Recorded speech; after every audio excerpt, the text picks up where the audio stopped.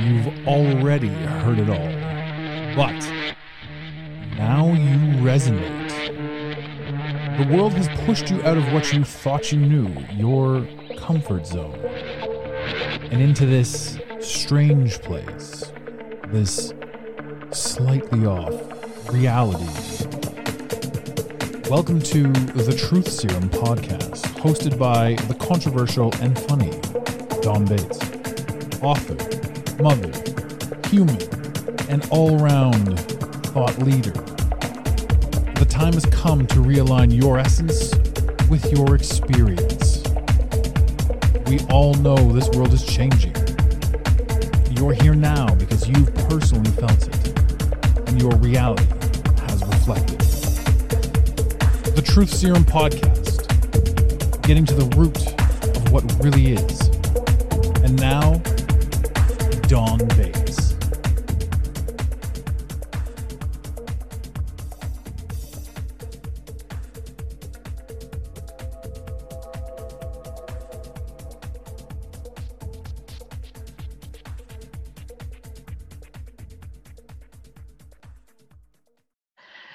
Hello, everybody. Welcome to another episode, whatever you want to call it, to the Truth Serum with me, your host, Dawn Bates. Today, I have with me a gentleman by the name of Crux Conception. I will allow him to explain to you why that is his name, because this is not his birth name. So I'm really excited about this conversation because, as you know, I like to get to the heart of the matter, and there are no areas where I will not go.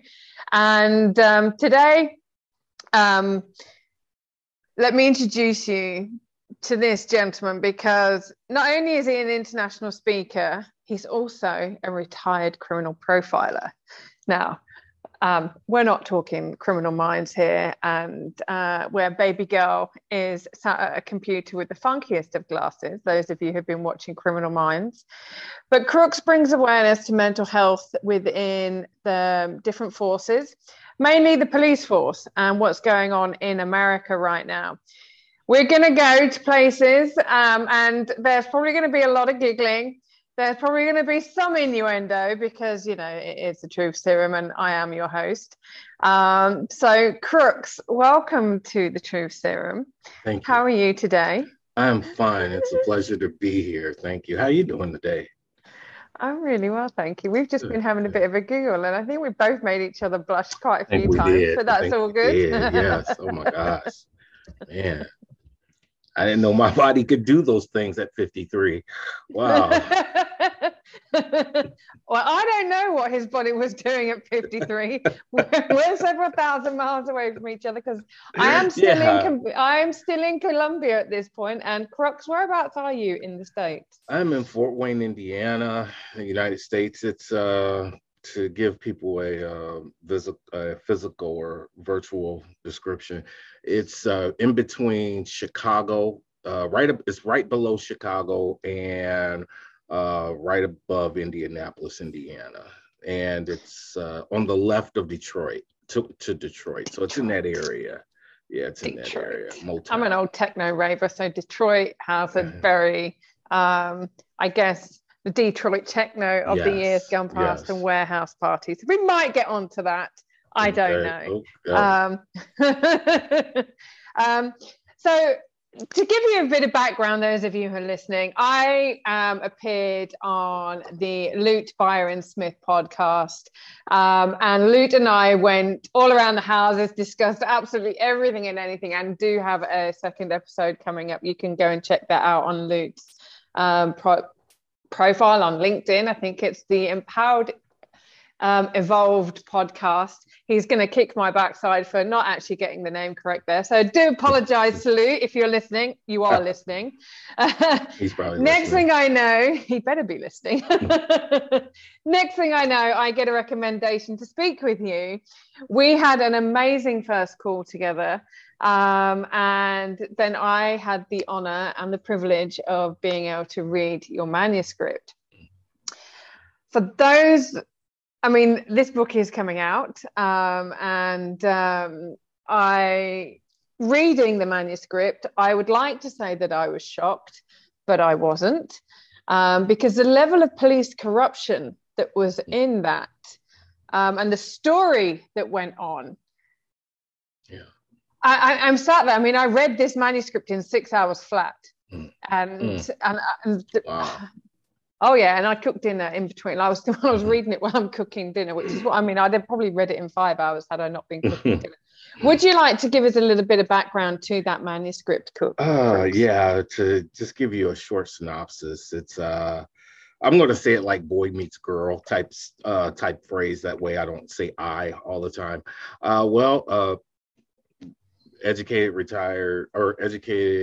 homicide detective is facing some back pains. He goes to get some medication for it, legal medication, gets a prescription. Unbeknownst to the detective and his doctor, this medicine is known, the muscle relaxers are known to cause bipolar effects in rare occasions. It was then, when from having working on my PhD in forensic psychology, I'm kind of aware that if you're having stress right now and you have chemicals that will induce that stress, that's a bad mixture. And at the time, there was a family situation. I want to save that for the book. There's a family situation where I found out about, and it really put guilt on me. It put the way things turned out, that I could have helped this individual and I couldn't, and I felt guilt. And that on top of the medication caused the detective to want to kill himself. So he gets in a vehicle, loads his .357 Magnum up and heads to a park to kill himself.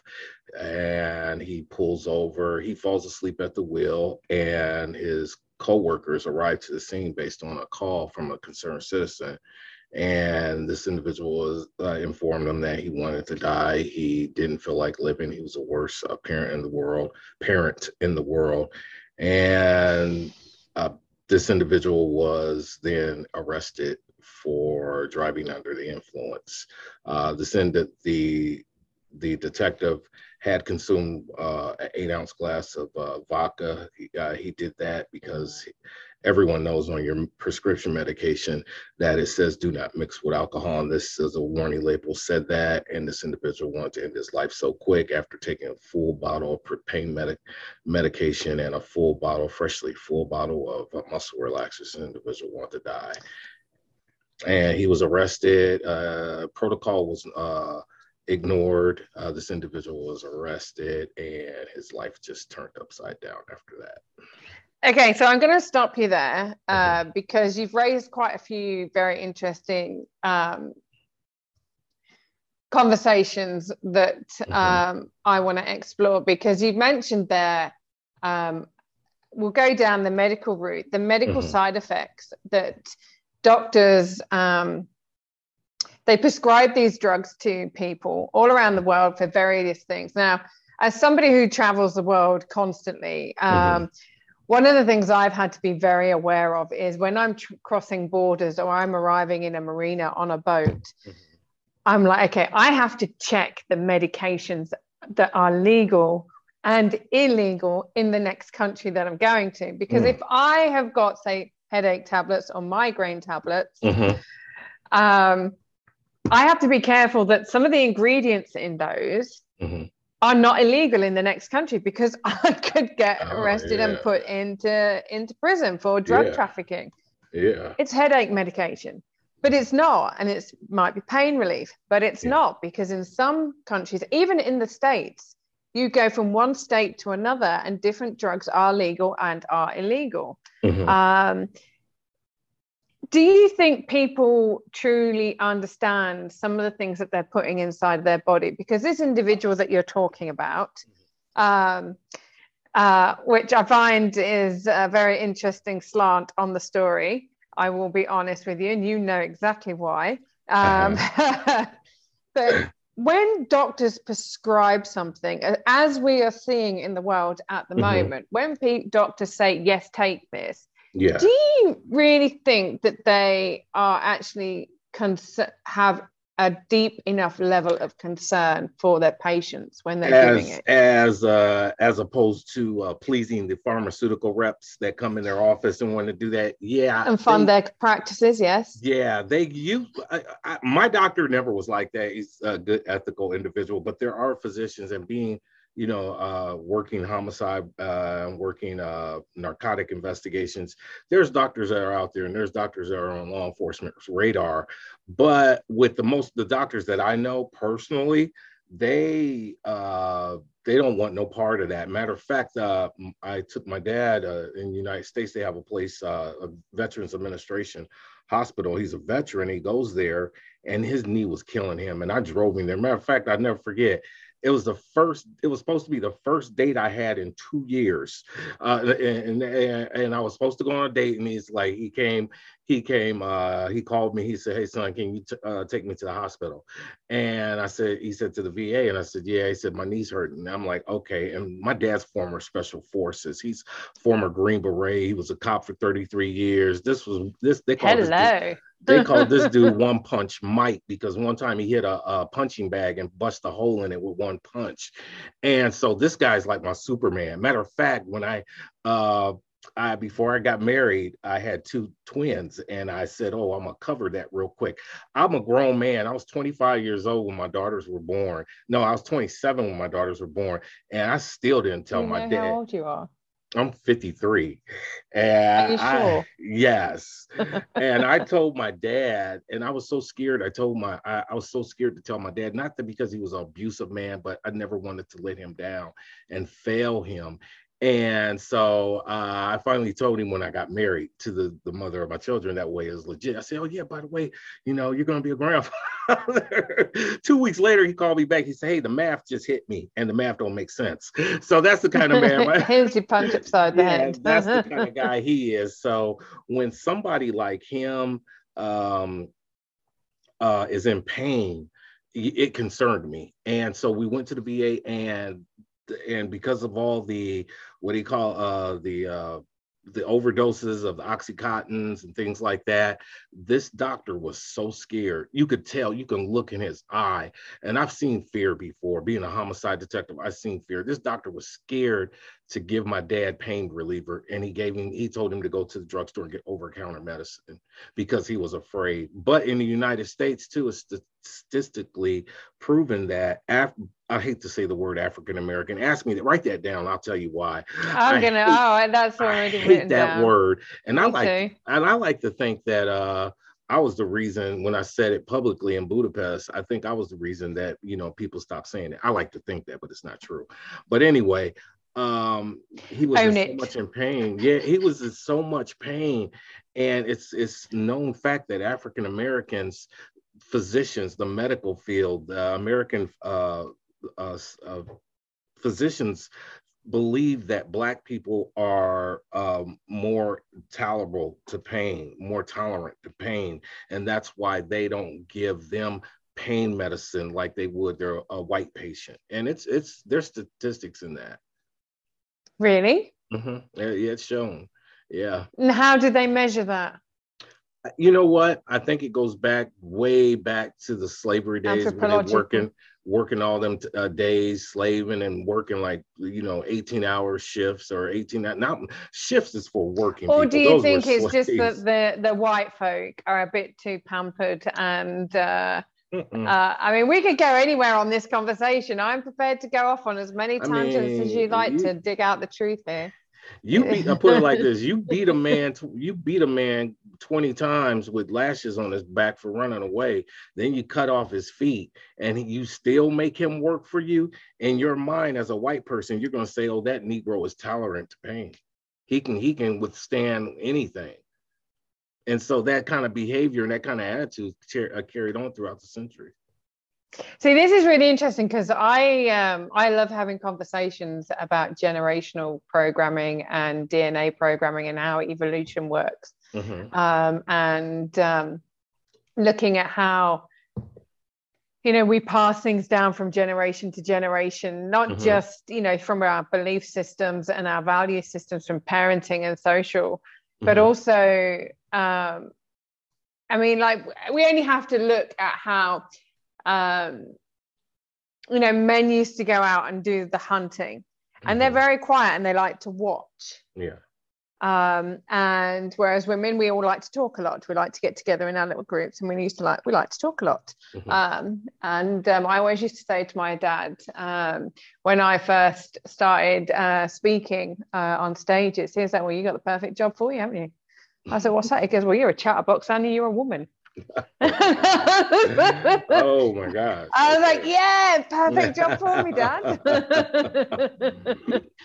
But again, it is interesting how we've been programmed through the generations and through the centuries of what we can and cannot withstand.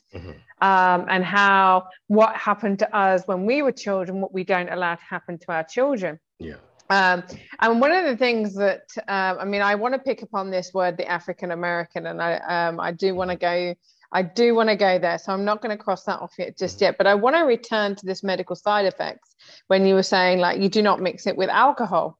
When I used to go out raving, and obviously I know that I'm speaking to a retired police officer, and, but I used to enjoy going out and taking drugs, and I've had some of the best nights of my life on drugs. But one of the things I never did was mix it with alcohol. Really? Ever. Wow. Never. Because my thinking was, if I'm not allowed to take paracetamol and mix it with alcohol, why would I take something that have been made in certain person who I know's kitchen, or in their warehouse? Why would I take something? I mean, not that I trust the FDA anymore, or the CDC, or the WHO, but anyway. But if you're told not to take alcohol with prescribed, I was about to say prescribed narcotics, because let's be honest, they are all narcotics. One's prescribed and one's just given to you in a back street or under the cover of darkness.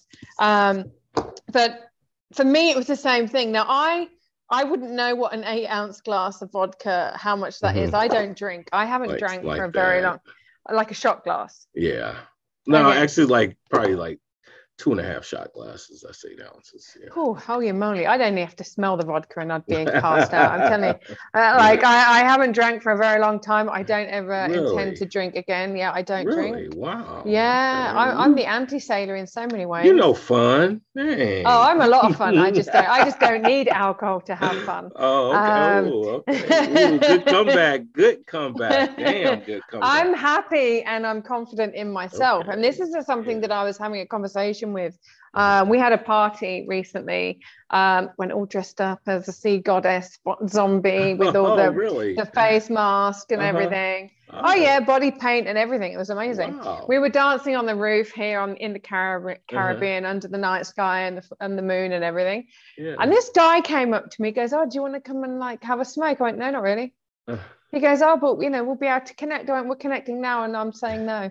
He goes, "Oh, but." He goes, help you relax. And I'm really relaxed. Yeah. I don't need to smoke with you. I don't need to connect with you any more than this, but thank you very much for the offer. And for me, it was just like, if you need to drink alcohol or you need to smoke drugs to be confident in who you are or to socialize with other people, then that is telling you that there's work for you to do on the inside, because you should be at ease with yourself. You should be at ease with the people around you. And if you're not at ease with the people around you without drugs and alcohol, why are you around those people? Yeah, that's true. I agree. Just my humble opinion. Oh, I agree. And, I do like to be humble every now and then. But again, going back to the story that you've written, and the fact that the law inside out, you're a very celebrated, very highly decorated and intelligent officer. I mean, you're a criminal profiler. I mean, I don't know what you'd have me under arrest for, but you were saying that protocol was ignored in this story. Now, I know quite a bit about protocol being ignored. I was a police assessor for quite a number of years, and I worked in the area of respect for race and diversity. And when I was arrested back in 2015, watching what happened, experiencing what happened, it felt like I was watching it, because it was just like yeah, like my body was there, and I was kind of here just watching. And I know that you wrote this in your manuscript, and I was like, I know exactly what you're on about there. Yeah, because it's like, you're this outside can't your be happening. mind. Yeah, yeah. And yeah. knowing that in the UK at that time, that if they keep you, if they take you into custody, they have to question you and charge you within 24 hours or release you. Wow. Unless it's for longer. If you're kept longer than that, then you have to be suspected of something along the lines of murder. Anything longer than 48 hours, you are suspected of terrorism. Really? I was kept for 57 and a half hours. Wow. Now, I know I used to be married to a Palestinian. I know I used to love my techno, and they used to call us the techno terrorists. But, there is something that was very amiss, and I knew this. And I was like, they can't do this. What's going on? What has happened? Yeah. That was what happened with me. But obviously, with you being a police officer and knowing this story, knowing that these fellow police officers were breaking the law and breaking protocol, like, how do you deal with that? Like, the trust must go completely out the window. Yeah, it did. It did. And it didn't really affect me until, they didn't break the law. They broke protocol, but it was. What's the difference? Well, breaking the law means that they did something criminal. But what they did was, it was written protocol that if we had come across, as law enforcement officials, anyone who is experiencing psychological abnormalities or is a danger to themselves or others, then we can take them for a psychiatric eval. And the reason that was done is because that back in the day, let's say the late 80s, until the late 80s, rather, law enforcement, they didn't know how to deal with the mentally ill in America. And basically, they just, if someone was acting, let's say, I hate saying the word crazy, but if they were showing abnormal abnormalities, excuse me, they would take that person and charge them for public intoxication and throw them essentially in the drunk tank. And that's how we handled. And when I say we, I say law enforcement handled mentally ill individuals until it was in Memphis, I believe, in Tennessee, that law enforcement officials discovered a thing called crisis intervention technique, and it was rapidly accepted in Tennessee, and then it moved eventually nationwide, and now it's part of protocol, where if somebody is expressing abnormal behavior, and that individual is a threat to themselves or others, say that person says that they want to kill themselves or they want to hurt someone else, then that constitutes that right for that trained officer to take that person and take them to a psychiatric evaluation for a 48 or a 24-hour hold, a involuntary psychiatric hold. And it gave them the power to, and that's what they do now. But for the individual and the character in the book, they didn't do that. And he didn't realize and he fought. The original title of the book was called Outside My Mind, Corruption Behind the Blue Wall, because the blue wall is a symbol that law enforcement uses. It's in America, you'll see a lot of vanity car plates, or you'll see a lot of with a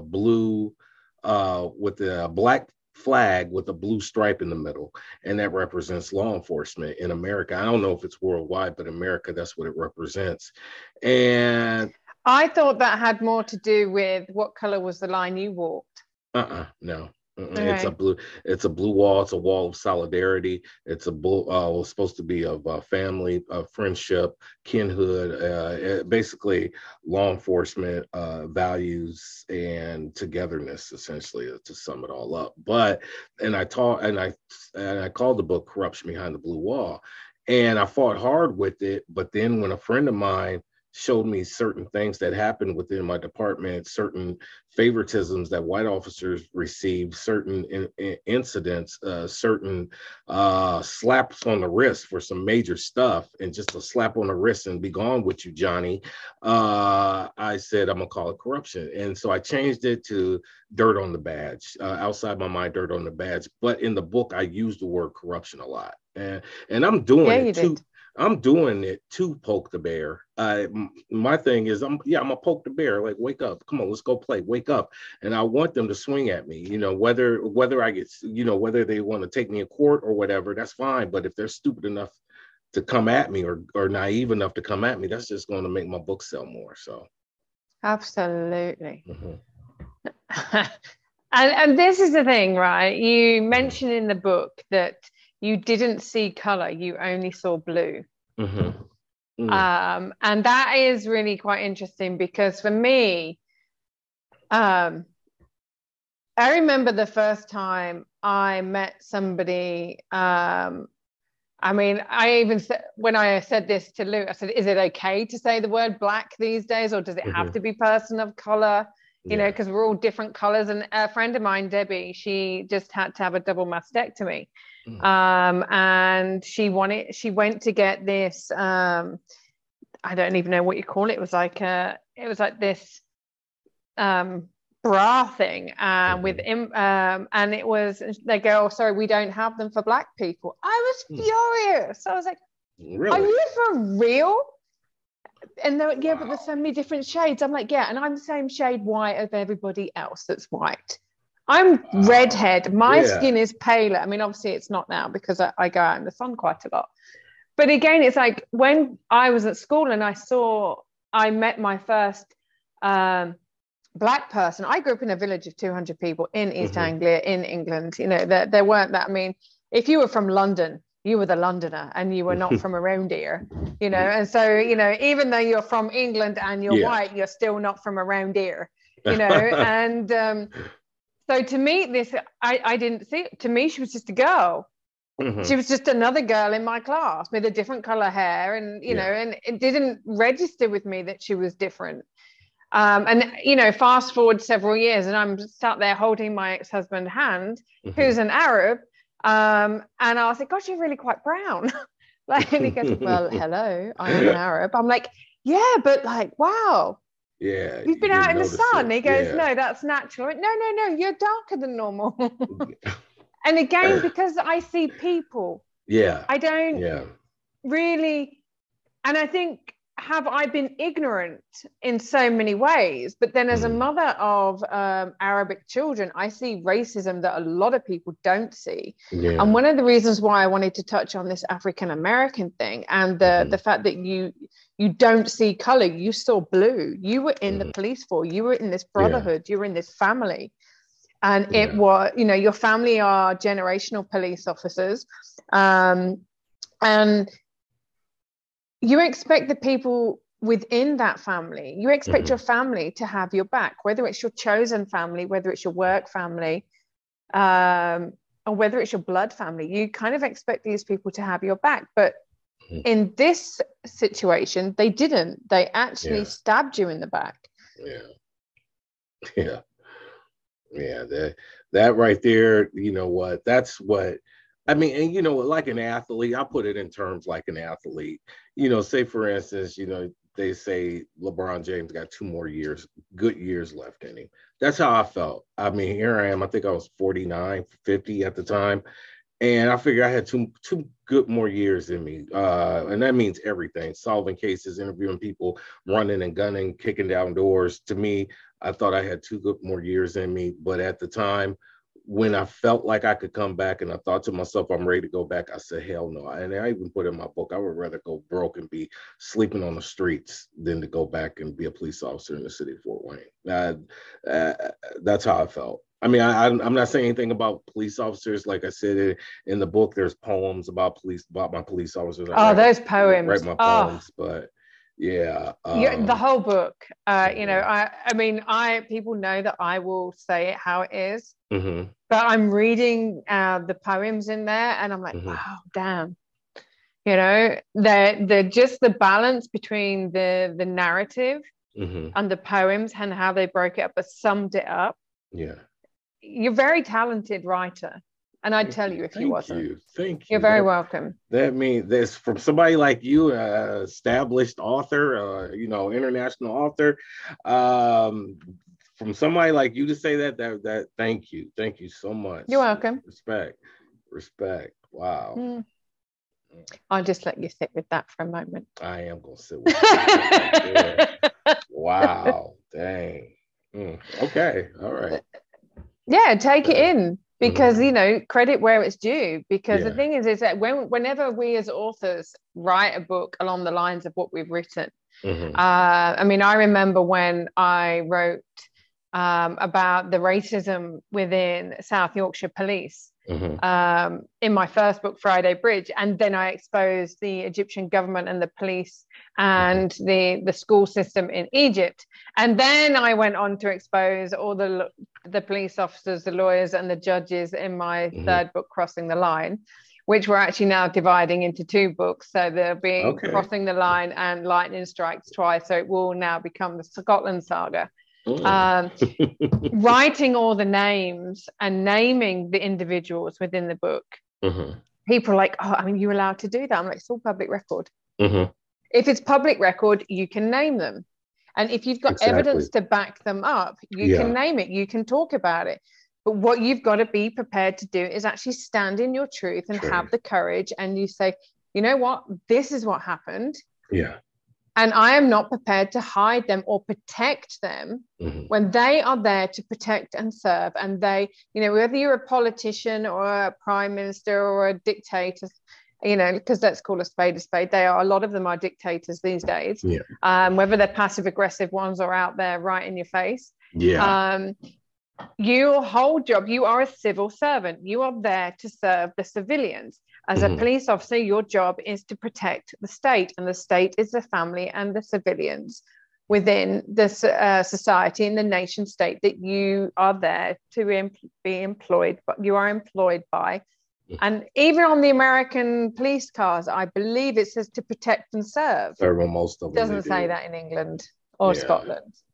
I noticed that. Should say we're here to protect and serve certain members of the society, especially those in these categories. And I tell you what was really interesting. The first time I went to America, I was on you guys call them the metro. Yeah, Metro Trans. The Metro. Okay, I was sat on the Metro and I sat down and I was looking at the ticket and I turned it over and it said on the back, and this is my oldest son, he'll be 9 in February. And I was 5 months pregnant with him when I went to America. So he's 19 in February. So it's probably getting on for 20 years. I turned the ticket over and it said, you are entitled to this seat regardless of race, creed, color, or religion. I went, well, no shit, really? Sherlock. Really? Like, and I went, have you seen this? Like, oh my gosh. And, I'm just shocked that I'm reading this. And this is in New York. This is, America's supposed to be the leader of the free world. But even when it comes to your banking these days, you guys still have checks in America. Like, what the hell? I haven't seen the check for nearly 20 years. Like, they still have those things?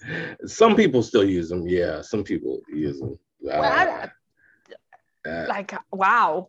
Yeah. But this is the thing. And it's like when you're having to print on the back of a ticket that people are entitled to a seat on a metro, regardless of their race, color, creed, or religion, you're just like, oh my God. Have we moved on at all?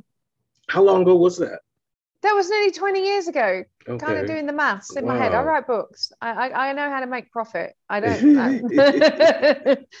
But again, it's really interesting because we mentioned the African-American phrase. Yeah. I mean, I had a conversation with another friend of mine and client, Lani Mulvey, about culture. I think that was like the 3rd or the 4th episode that I recorded. I think it's only just come out. We're shaking things up just to keep everybody on their toes. But I remember doing a summit for an American team. It was about cultural diversity. Mm-hmm. And I get there and I'm like, oh, it's going to be really cool. There's going to be loads of different cultures and loads of different nationalities. I was really excited. I was going to learn loads of things as well as, and I get there and there are 8 of us. Mm-hmm. And I'm like, oh, okay, well, some of these must be people that are just organizing it, working in the background, because we were all white and they were all American. Mm-hmm. But white American, English speaking American. Mm-hmm. And I'm thinking, oh, well, there must be other people coming to join us. And I was like, well, where's the diversity? Where's the cultural diversity here? Okay, we've got gender diversity, we've got generational diversity, you know, we've got corporate diversity, like career diversity, but where was the cultural diversity, as in ethnicity, as well as, you know, gender, whatever you want. And then 2 more people joined, and I was like, oh, this is going to be great. So people are now starting to come thinking, you know, these are all the other speakers. And this couple turned up, both of them Black and both of them in a relationship together, and both of them married. And I said, and they go, right, we're all here now. I'm like, sorry. They're like, well, we're all here now. I'm like, well, where are the Latinos? Where are all the Asians? Where, you know, like where? And I said, well, and then I said something in Spanish, and and they went, sorry. I went, what? You don't even speak Spanish? I said, 45% of Americans are Latino. Why don't you all speak Spanish?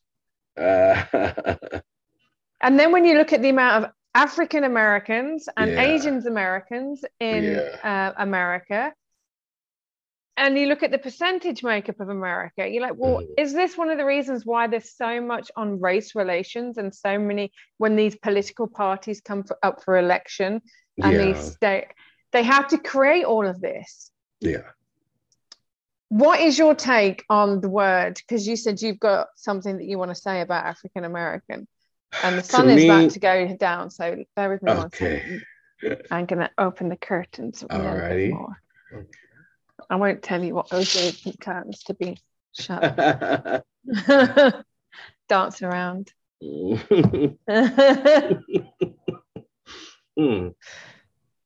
Okay. All right. All right. Okay. What was the question again? No. Okay. African American. A lot of people. There are some people out there that have different stance or viewpoints on why they don't use the word African American, and they could be right, but here's mine. When somebody says the word African American, it makes it seem like the country, the United States of America, had to endorse, had to co-sign, had to put a stamp on our authentication of being citizens of this country. It's like, he's good, Liddy man, he's good. Oh, he's good, Liddy man. You know, America's on this side of the club, and Black people are on this side of the club. Oh, he's good, Liddy man. He's good. And so that's why I don't like the word African American, because I'm an American. So I'm a Black man who's in America. Yeah. Because I used to get like these government forms come through. You used to get like all these ethnic, please tick your ethnicity. And if they were for my children or for my ex-husband, I used to draw a box and put Arab. And then I used to write a note. Arabs are one of the largest ethnicities in the world. How come you have not acknowledged them? You need to have a box on here for Arabs. And I used to do that every single time. And you're right. You're absolutely right. Why do you not have Arabs on there if you've got every other? But then it's like, you know, what about Polynesian? What about an oceanic person? What about, you know, all of like Hawaiian? Why are these people are not? Oh, but they're American. Oh, okay. So it's okay for for a Hawaiian to be classed as American because you own Hawaii. But you're not allowed to have them as a Pacific Islander or Hawaiian. So I kind of like discussing those and going down those rabbit holes and having tea with Alice and the caterpillar quite a lot. So one of the things that you mentioned was that in the late 80s, like the police didn't really know what to do with crazy people. But I was having a conversation with a guy on LinkedIn, I think it was yesterday, and we were talking about crazy.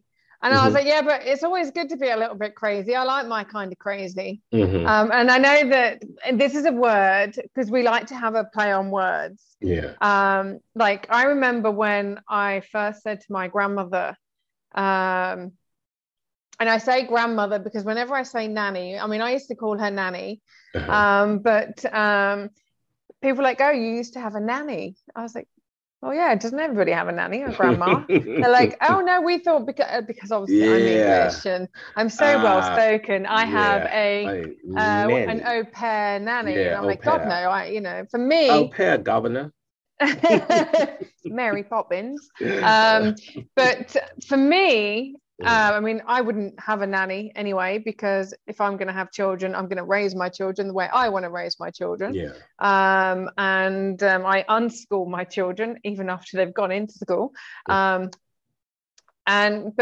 when we look at the words that we use, again, looking at the African American, the word crazy, I remember saying to my grandma, oh yeah, he's absolutely wicked.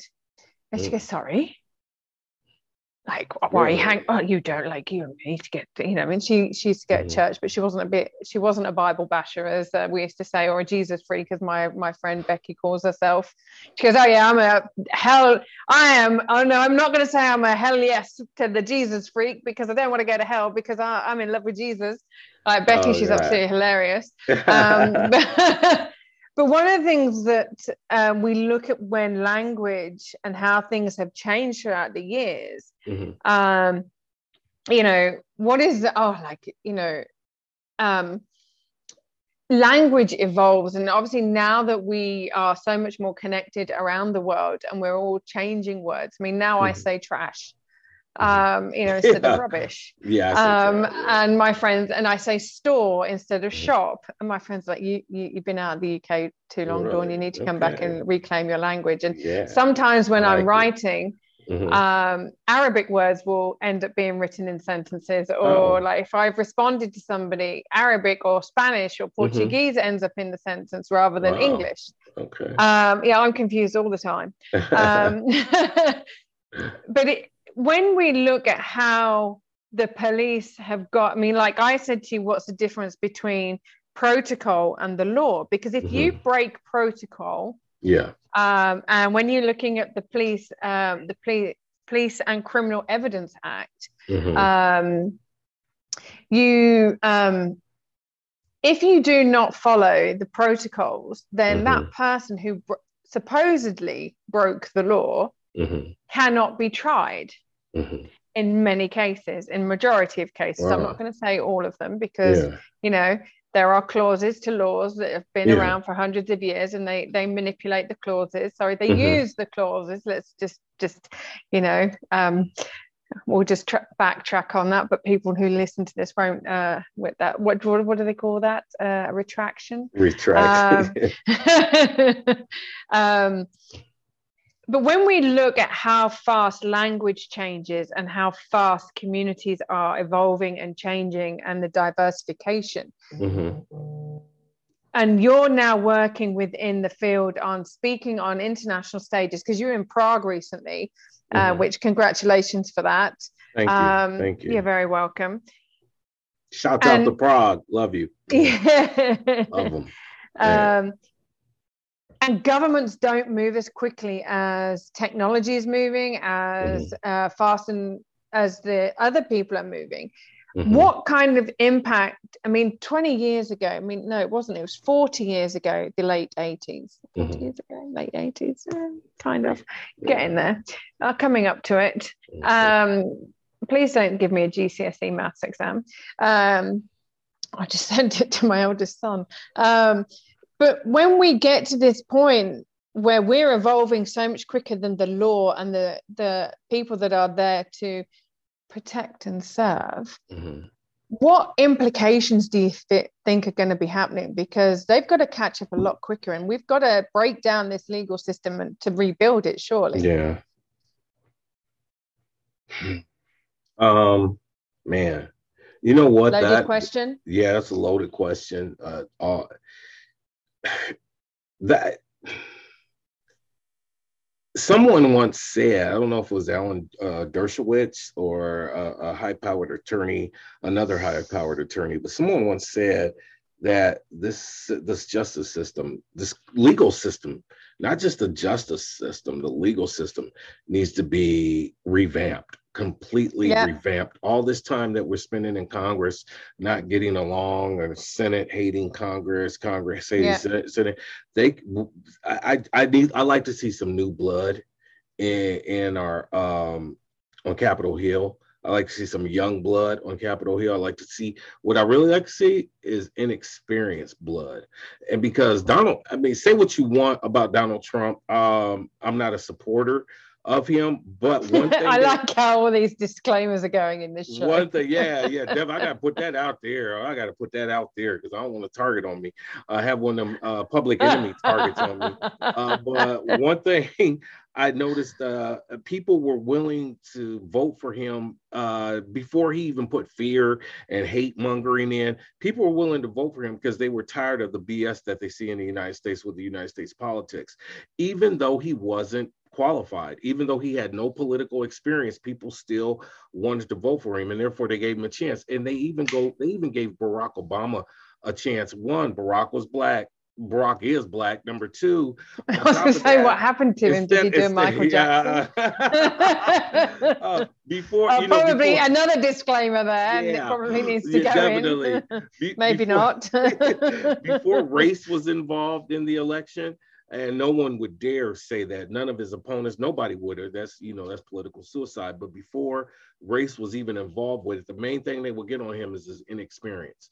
But yet people were still willing to vote. Okay, well then let's look at that, because surely one of the things to look at when running a country is the financial stability and the international trade. And trade relations around the world. That is a very big part of politics, right? To make sure that you've got everything and everybody within your country is taken care of. So you could look at it that Trump was very qualified because he knew how to make money. He knew how to take care of his team, because again, like he said, regardless of what people think of Trump, what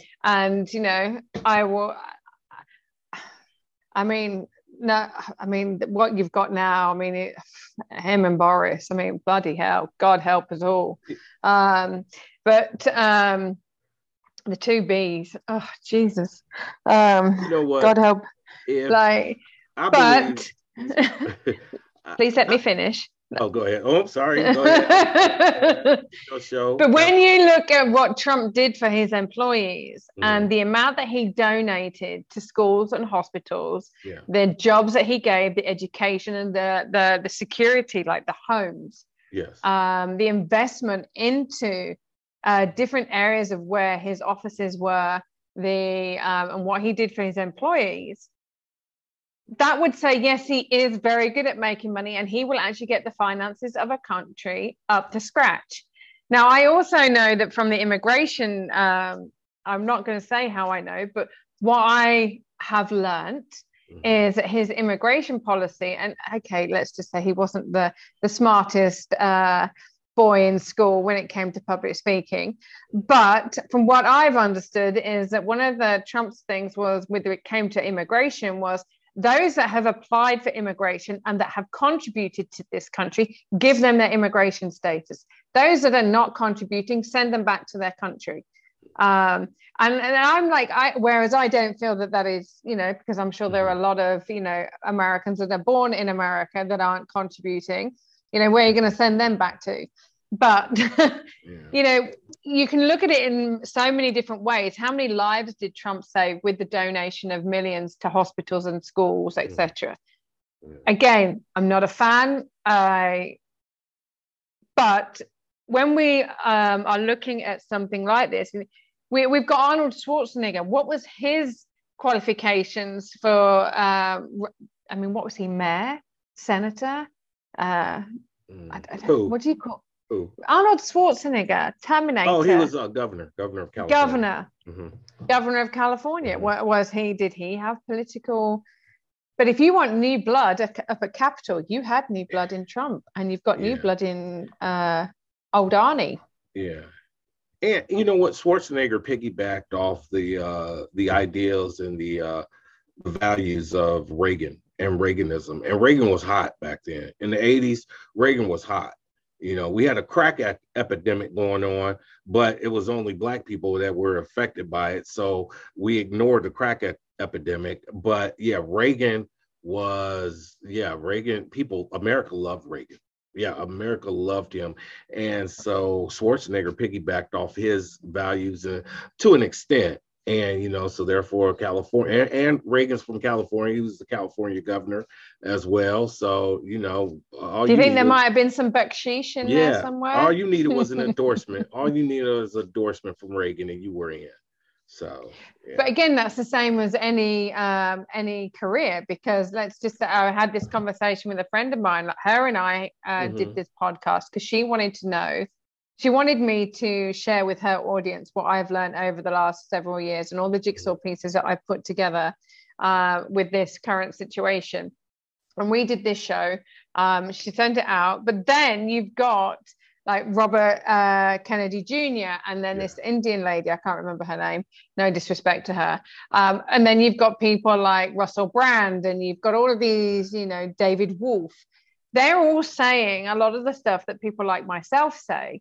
But because they've had an endorsement or they've known somebody who's been able to get them in, like you're a TEDx speaker.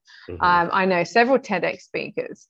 And one person who is no longer in my space said, yeah, one of the reasons why I don't invite you onto things, Dawn, or she goes, it's because, you know, I know that you'll have more success than me.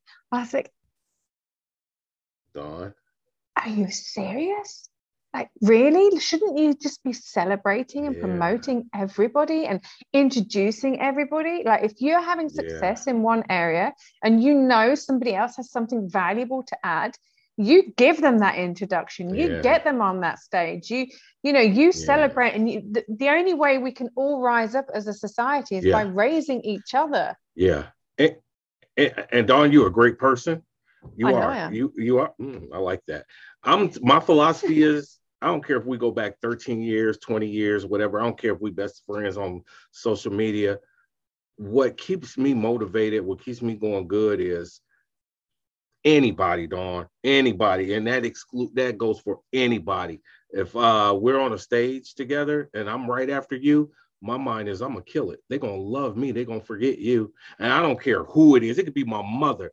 It could be my brother. It could be my grandson. It could be my kids. That's how you would do that to your own mother. That's how I feel about my speaking. And so I get what your TEDx friend says, but your TEDx friend probably didn't have that swag or that style. But my thing is, I'm better than anybody that steps on that stage with me. Okay. Yeah. Is that an invitation? Oh no, Don, you my friend. I want people to remember you just the way you are. Beautiful and lovely, charismatic, conversational. I want people to remember you just like that. Yep, hold on, wait, click. Yep, there you go. And it's interesting that you say that, and thank you so much for those beautiful compliments. I really appreciate it. Yeah. I know you did. And so did I. I remember when I was stood on, we were prepping to do an event. It was a charity fundraiser for Save the Mothers Trust back in the UK. And I'm reading the list of all the people that are coming on, and then I read the word outlandish. I was like, oh my God, seriously, outlandish are coming on stage? I have to introduce them. And I love Outlandish. I don't know if people know, but they're a Danish hip hop band, but they've got people from Puerto Rico, Cuba and Morocco. And I love their songs. Getting that Cuban Moroccan vibe going on. It just really floats my boat in so many ways. And I remember when they came on, and I was just like, oh my gosh. And I said to them, when I met them in the green room, I absolutely adore this song. And they go, okay. When they came on, she told us in the green room that this is her favorite song. Now she's going to have to sing it with us. And I tell you what, that was it was just so great. But again, what was going back. Your favorite song? What was your name of your favorite song? It's Look Into My Eyes. By Outlandish. by Outlandish. Yeah, it's one of my favorite. My favorite song, I'd have to say, is probably "Enjoy the Ride" by Morcheeba. I really love that. A friend of mine who sailed across, well, he didn't sail, he canoed across the Atlantic. He found out about it when we were in Tenerife together, and he got a big mic and speaker system. Oh my God. He goes, my friend Dawn's favorite song, and here she is singing it for you. I was like, oh my God. He made me sing it in the marina. Oh my days. That's beautiful. I like that. I did sing it. But yeah. I have got a good voice when I feel like it, and especially in the shower. I think you and I talked about that too, because I told you I love going karaoke. And I told you my signature song was "Me and Mrs. Jones." Okay, yeah. Oh yeah. A bit of Etta James. Get that going on. Okay. Yes. But yeah, I love singing. I'm not quite sure everybody else here likes me singing, but I don't care. I'm having a great time, and I think everyone should sing and giggle and wiggle and dance. But again, going off track again, but the fact that, whether people get into politics because they know someone, or whether they get a business opportunity because they know someone, or they end up being introduced to someone such as Lou introduced the two of us, and introductions are always something that either can make us or break us. And I'm sure that in your career as a police officer, you've actually seen people who were, really great kids, or had got their life going on, they get introduced to someone and boom, that downward spiral happens. And even I'm guessing, the drug enforcement agencies, where a lot of people have gone undercover and have got so deep undercover that they've actually forgotten what's actually going on. As a criminal mastermind that you are, in the sense that you are the criminal profiler mastermind, not this, Pablo Escobar. I mean, let's just use Pablo because I'm in Colombia. Oh my gosh, you were so, I'm so envious of you. I want to go visit his gravesite. I think I told you that story. Yeah, you did. But because in order to have be a good law enforcement officer, you got to think like a criminal. And that's why we don't have that many. So you're dodgy then? Yeah, you got to think like a criminal. You got to make moves. Give me a crime. Okay, go ahead. Give me a crime right now off the top of your head. I'm going to tell you how I'm going to do. If I was the criminal, I'll tell you how I apply that out. Give me anything. Murder, shoplifting, anything but a sexual crime. But other than that, I'll tell you how I get away with it. Well, see, I know how I get away with murder at sea. Just push them overboard and say murder. You know what? I don't believe in TV, but one thing they do on TV that I would have done, I would take. I would leave my cell phone home. If I forget to leave my cell phone at home, I take the chip out. I wouldn't rent a car. Yeah, because they do the triangulation thing, don't they? I wouldn't rent a car. I wouldn't rent a car. You'd get on a push bike. Yeah, I definitely wouldn't use a weapon.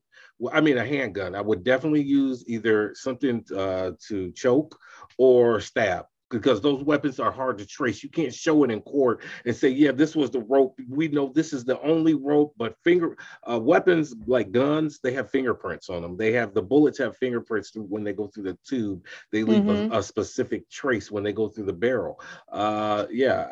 Definitely. I wouldn't. And a lot of people, especially in the United States, people get caught for their crimes because they talk to somebody. I wouldn't tell anybody crap.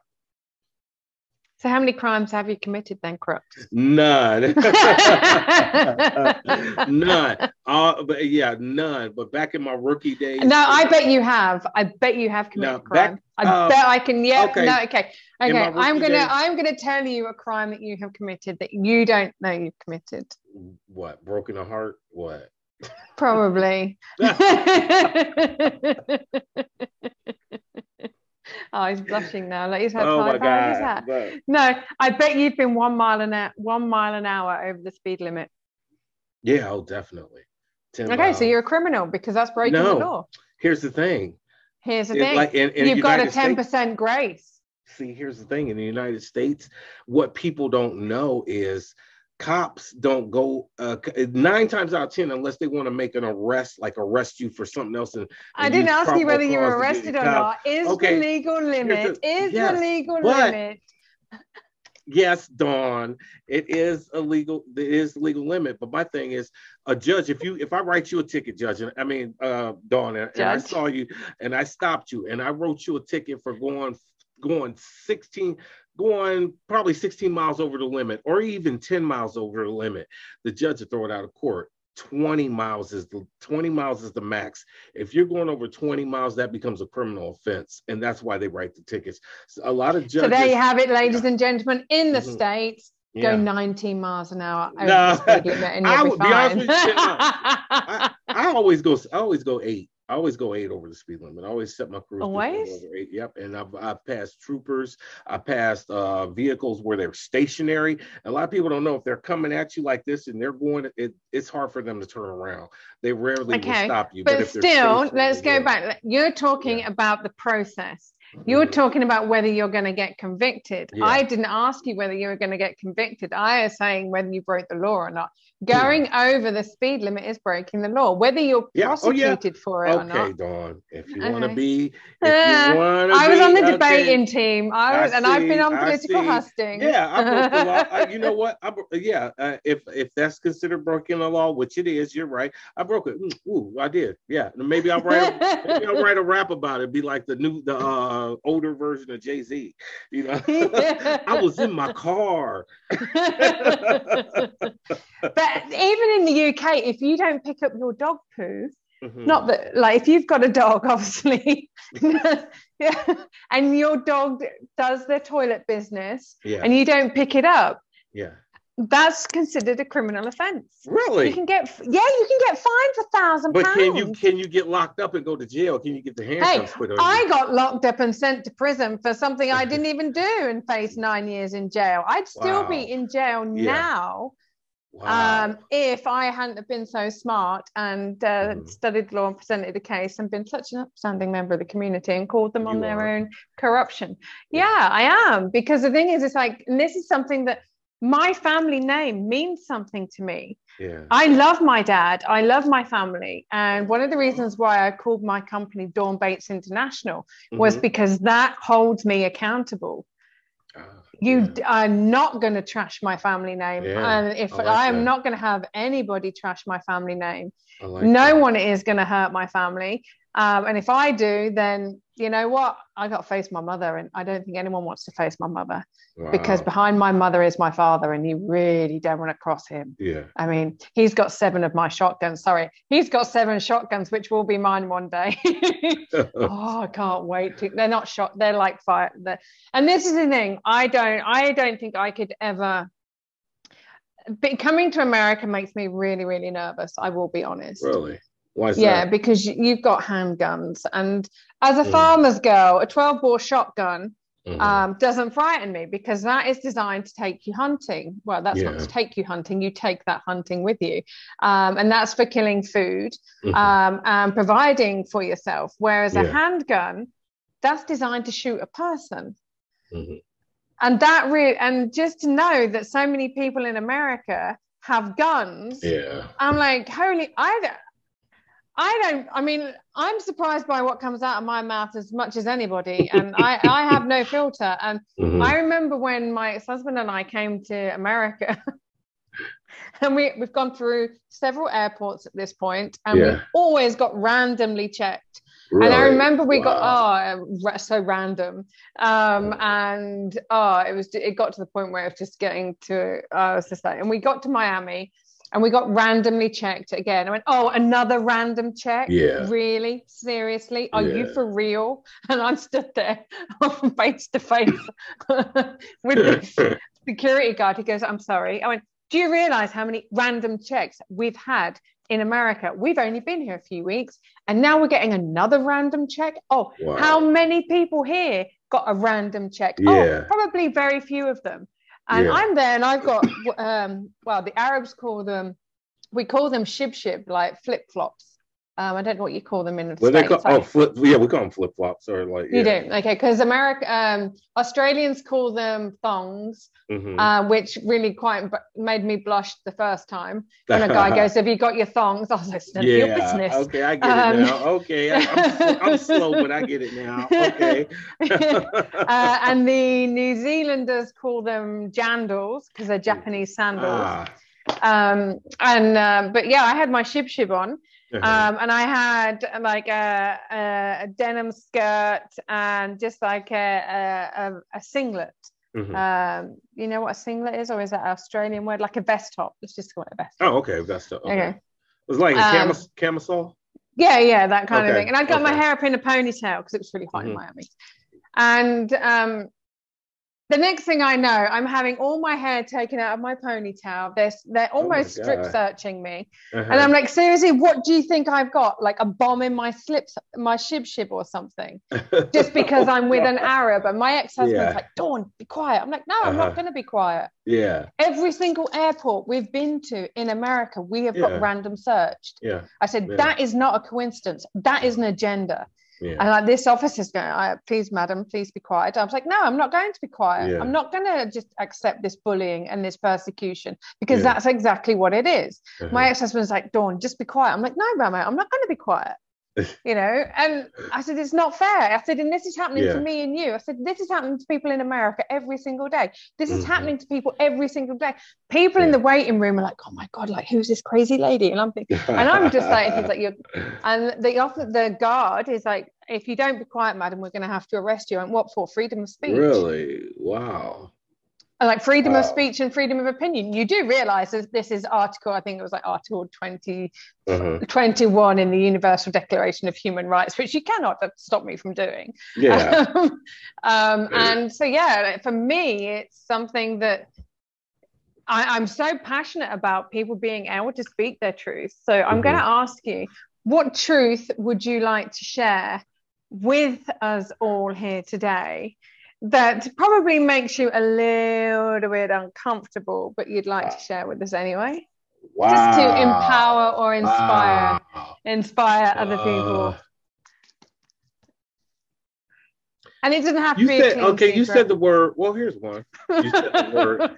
You said, and this is safe. So I'm gonna use this safe one because this is only going out on like dozens of podcasts. I'm a cautious person.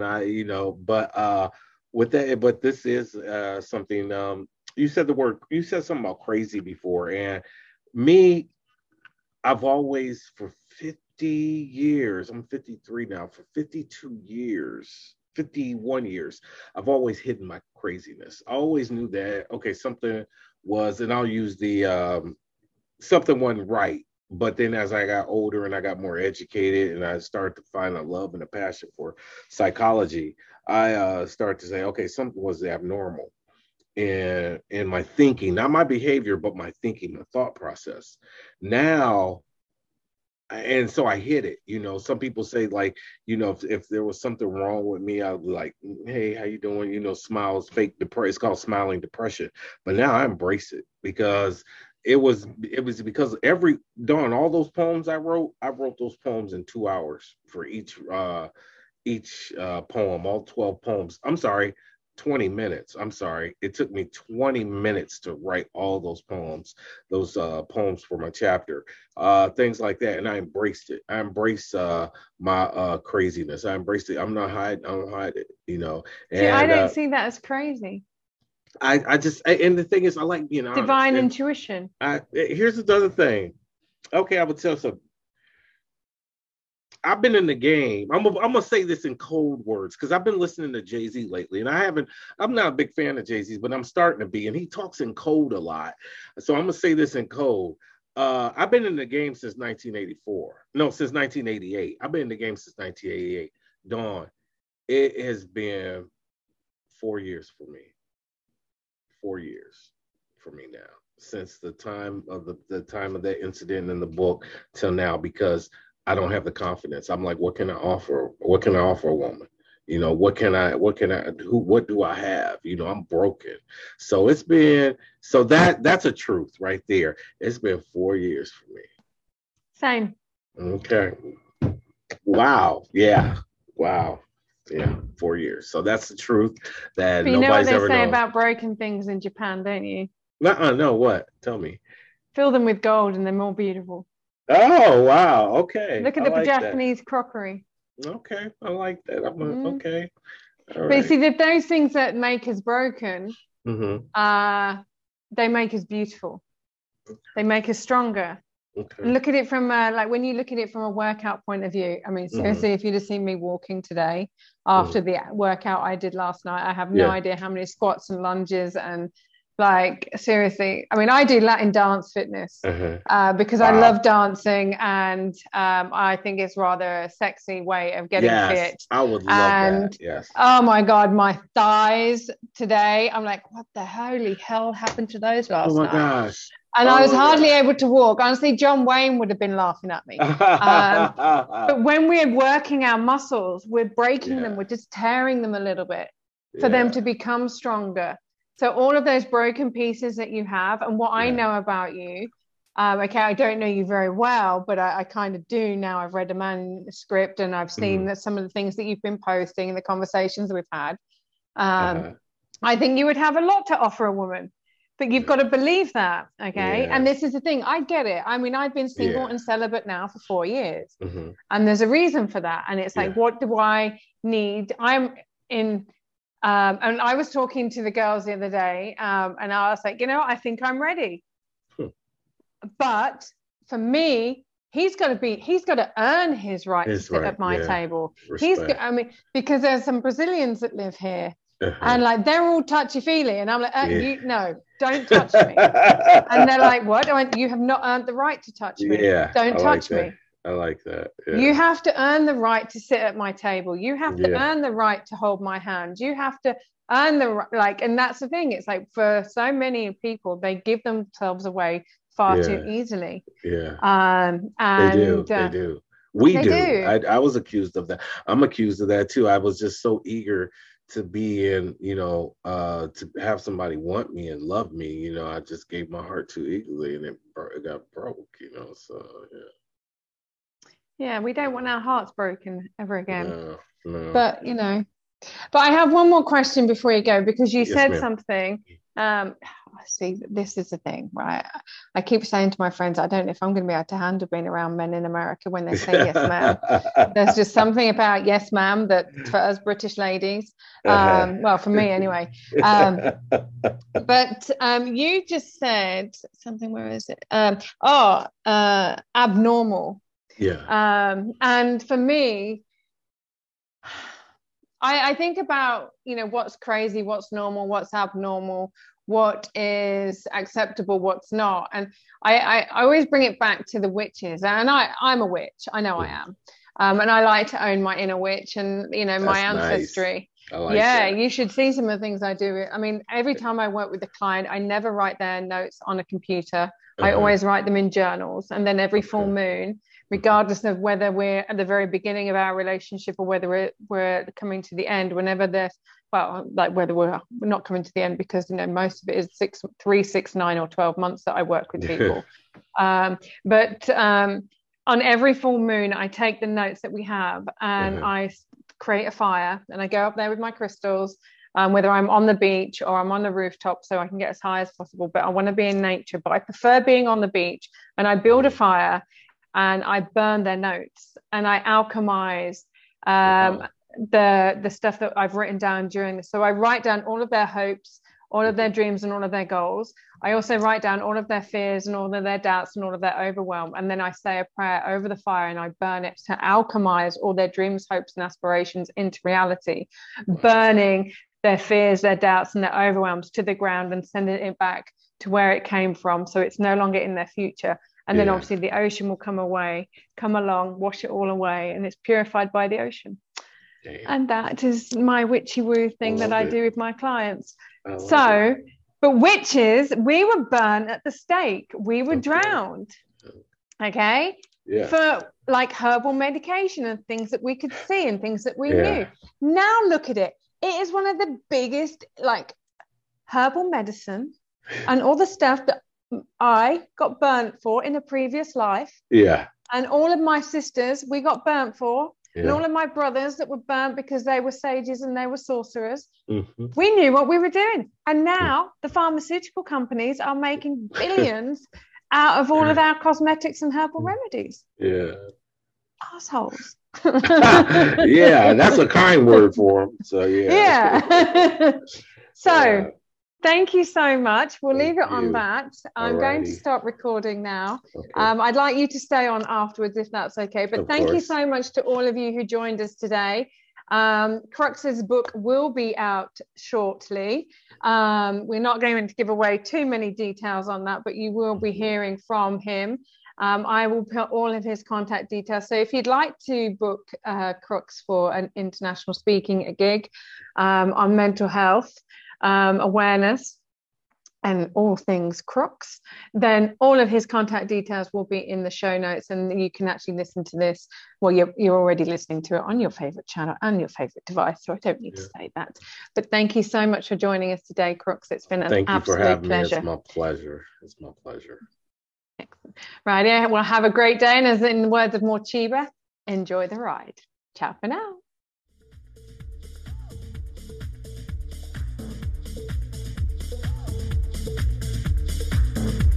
We really hope you've enjoyed this episode of the Truth Serum podcast. You can follow Dawn directly through her Instagram account, instagram.com/real Dawn Bates. This is an invitation-only podcast. That said, if you would like to speak with us or come on the show, please send an email through hello@dawnbates.com. And as always, thank you for pushing your mindset towards a better reality. This concludes the most thought-provoking portion of your day. Remember to like and subscribe to stay fully up to date. Sharing is caring, so share away. Until next time, folks, grab a good book, see a sunset, and expand your knowledge and experience.